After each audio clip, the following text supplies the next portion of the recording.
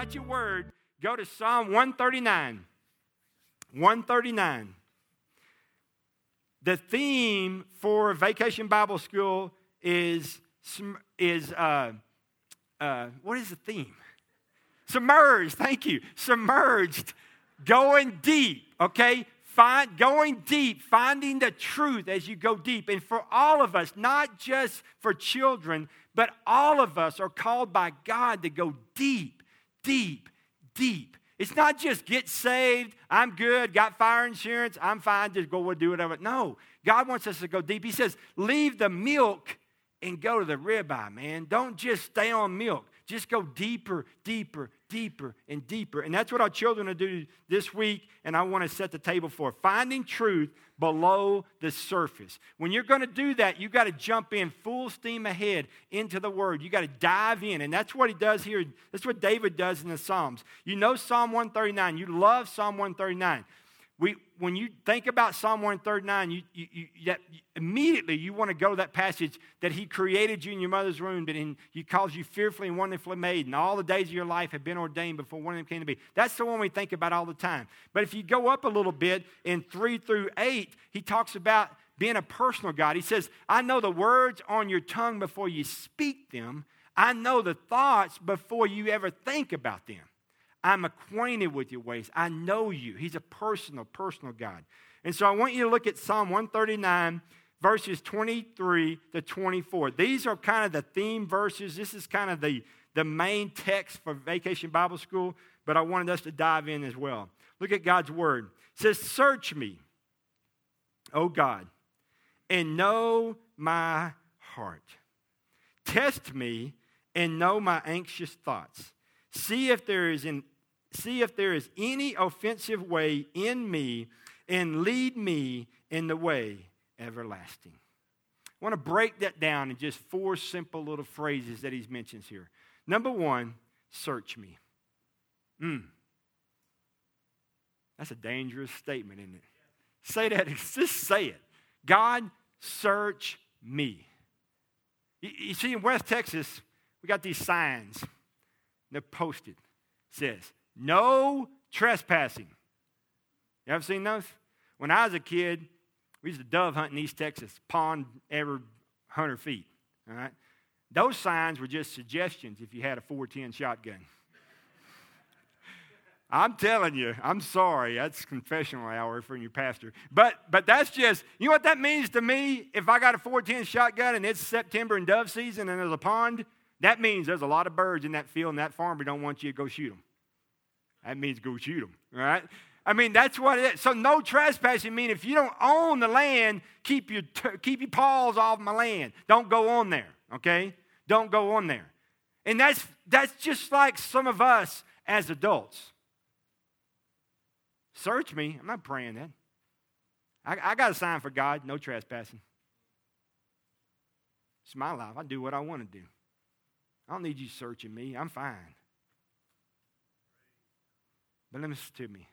David, who is called a man after God's own heart. He was a warrior. He was a kick-tail kind of guy. I mean, David was a warrior, guys. And he said, search me, oh God. Search me. When I think of the word search me, here's what I say. Permission granted. Permission granted. It just says that I know you. I knit you together in your mother's womb. I call you fearfully and wonderfully made, and all the days of your life have been ordained. I know a word on your tongue before you speak it. I know a thought in your head before you ever think it. I know where you're going. I know where you've been. I know where you're about to go. I know you're in the dark. I know you're in the light. Why in the world would I not say, search me? And even if I say search me, why in the world would I say, no trespassing? You don't know me. My life, I'll do what I want to do, when I want to do it, how I want to do it. Nobody tells me what to do. I'm sorry, I'm God. I'm that dude that made you, knit you together in your mother's womb 9 months. You came out screaming, I spanked you, and then I said, welcome to the world. I did that for you. And you're going to tell me not to search you and I don't know you? I love you so much that I sent my son to die in your place so you wouldn't have to die, so you could have eternal life. Don't tell me no trespassing. I know you. And he says here, God, search me and know my heart. I'm going to tell you, nobody knows the heart of man or woman like God. Nobody knows your heart like him. When's the last time you prayed a real dangerous prayer? God, search me. God, search my heart. Understand my motive. I sold a lot of people on my actions. But God, I want you to interpret my motive and make sure my motive is good. I don't want to show off. I don't want to show off. I don't want to puff myself up. I want you to search me. I want you to know my thoughts. I want you to see my heart. Search me. Second is this. Test me. Doesn't get any better, does it? Search me and then test me. And know my anxious thoughts. You say, well, I don't have anxious thoughts, preacher. I don't need no test. You don't have anxious thoughts? I have anxious thoughts. Let me ask you a question. Let's see if this helps you understand whether you have anxious thoughts. Do you really trust God? Listen to that question again. Do you really trust God? You be quick to say yes. But how many times do you get frustrated with his timing, try to speed things up for him, try to manipulate things to make it work, and then call it God and curse him when it doesn't work out? Well, boy, you're meddling now. VBS, hope the kids have more fun than I'm having. But I'm just saying, anxious thoughts, search me, test me, get me on that anvil. That's what it says in Malachi. He says, hey, I'm going to put you on that anvil, and I'm going to take every little bump off of you. I know you think I'm beautiful, God. That looks gorgeous. Don't put me back in that fire. You back in the fire. I'm good now. Don't put me back in that fire. I got this edge right here. You think you don't have, you got it. I'm going to get this off. We don't like that. Test me. Test me. Do I really trust God? Let me tell you the Sunday school answer. Yes. Yes. But do you? Watch how you pray. Most people start off a prayer, it sounds like they trust God. By the time they end the prayer, they are God. I did that for years. I'd start off a prayer like, woo, I trust God. By the time it's over, it's like, I trust Jeff. I trust Jeff. Do you really trust God? See if there's any anxious thoughts. Anxious is just jumping ahead, just wanting it, just going ahead. Make it happen. Do it. It's just, God, what? I'm praying. This is the seventh day I prayed to you. Where you at? Here's a bad scripture. A day, like 1,000 years. I ain't got 1,000 years. Just telling you, you're going to have to hurry up. You're just going to have to hurry up. But that's how he is, okay? I'm not saying it's going to take 1,000 years, but I'm saying, do you really trust God? Number 3, you search me, God, and you test me, so now you can point it out. You want real accountability? Give it to God. God, I want to sit with you, and I want you to search me. And I want you to test me and see if I'm anxious and I really trust you. And then I want you to point out in me, what's it say? Anything in me that offends you. I promise you, I don't offend God. I don't offend God. Nothing I do offends God. That thought you had at that red light at Coulter is not offensive to God. When you go to Walmart and that person walks in front of you and that thought you just had did not offend God. You are so pure, I need to hang out with you because that needs to rub off on me, okay? God, I want you to point out any area that offends you. Here's some real life from your pastor. My main problem in life, in this area, sarcasm. That's me. I'm just telling you. And I have ill-timed sarcasm. I'm just glad Melissa didn't say amen real loud. Thank you, baby, for keeping that kind of on the low there. That's good. And Natalie, I appreciate that, honey. I have ill-timed sarcasm. Can I tell you that it's very difficult to raise children with sarcasm? Very confusing. Very confusing, okay? Really difficult to communicate with your wife with sarcasm. Guys, anybody try that? Nobody else in here is sarcasm but me? Man, I got this incredibly godly church. I didn't even know it. I need to change my messages. But listen to me. God always points out in my life areas of sarcasm. Do I let God do that? I have a word for you. No. I don't sit long enough, and if I do sit long enough, I argue with him. No, God, that's not me. No, I got some people on my staff, God. They got sarcasm. I mean, they need to work on that. Yeah, I know people, but nah. And then this precious person that God brought into my life just whispers in my ear in that sweet little voice that she has. He says, one of the things that really drives me crazy about you sometimes is your sarcasm. And what I want to do in my flesh is say no.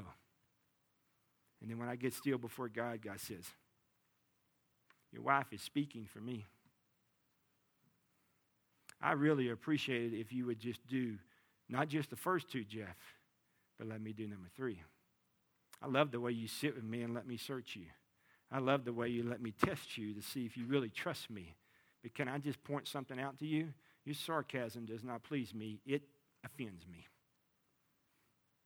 And not everybody gets it. And it's usually ill-timed. You say, wow, never seen a pastor get that personal. Well, welcome to me as your pastor, okay? But listen to me. We've all got areas. Here's an area that some people have that is not good. It offends God, if you're really honest. Emotions. Our emotions are like this. I don't want to knock this over. Like this wheel. Isn't that cool? It's like this wheel. It drives us before God does. See, we hear something, think something, have an ideal, and we run.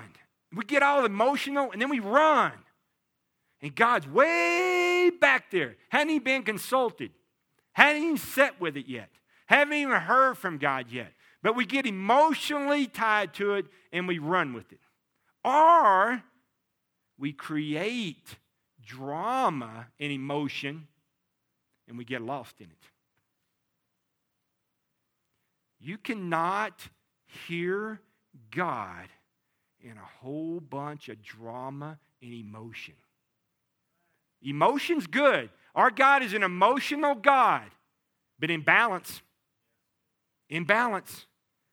And so if you sit with him and he searches your heart and he tests your anxious thoughts to say, do you trust me? And then he begins to point out emotions is driving your life way more than me. Then you let him speak that over you. Because emotions of a beautiful journey through the gorgeous hillside of upstate New York looking at the leaves is gorgeous. Oh, they're gorgeous. They're beautiful. They're beautiful. They're beautiful. That's great in life. But when your life is driven by emotions, sometimes a beautiful drive in the country can become a ditch. And too many times emotions can get you way off track, and God never even intended that. It can create more than he ever wanted. So be careful with your emotions. Last thing is this. It says in the scripture, see if there's any offensive way in me. Then he says, lead me in the way of everlasting. This week, I can promise you, that there will be a boys and girls that will come to Christ for the very first time. They will give their life to Christ for the very first time. And we will say to them, now you can follow Christ in believer's baptism, and you can follow Christ. You can let him lead you. I wonder this morning, if there's not some moms and dads, some adults, who really, if they were honest up to this point, can say, I don't know Christ. I know, Jeff, you think I do. I'm really good. I'm real good. I'm very good. I know that you don't know that I don't know. I could really do well on the church quiz, and I can really do well on the Jesus quiz, and I live in the Bible Belt for a long time, and I got this play like a Christian thing down. But Jeff, the bottom line is this. I have no peace in my life. None. I've never had peace in my life. None. Anxious thoughts, my whole life is an anxious thought. I live on anxious thoughts. Emotions, that's all I am. I'm constant emotion. I'm always emotion. I'm out of balance. I'm on the wrong side. But I've convinced myself that I can't do it because what will people think about me? What will they think about my family? What will they think about who I am and what I've demonstrated and what I've put forth? Listen to me. There's no greater thing you can do than come to Christ. Nicodemus tried to sell everybody around him on it. And Jesus said, listen to me, Nicodemus. You got to have two birthdays, my friend. You got to have a water birth and you got to have a spirit birth. And this morning, listen to me. If you're 3 or if you're 103, you got to have a water birth and you got to have a spirit birth. And until you have that spirit birth, you will not be set free and saved and born again. This morning, if that's you, my friend, you got to come. You say, well, Vacation Bible School is for kids to get saved. Yeah. But I've seen a whole lot of adults get saved at Vacation Bible School. And there's no better kickoff to Vacation Bible School than a mom or a dad or even a grandparent saying, hey, why we got to wait till 6 tonight? I'm lost today. I'm lost this morning, and I want to meet Jesus.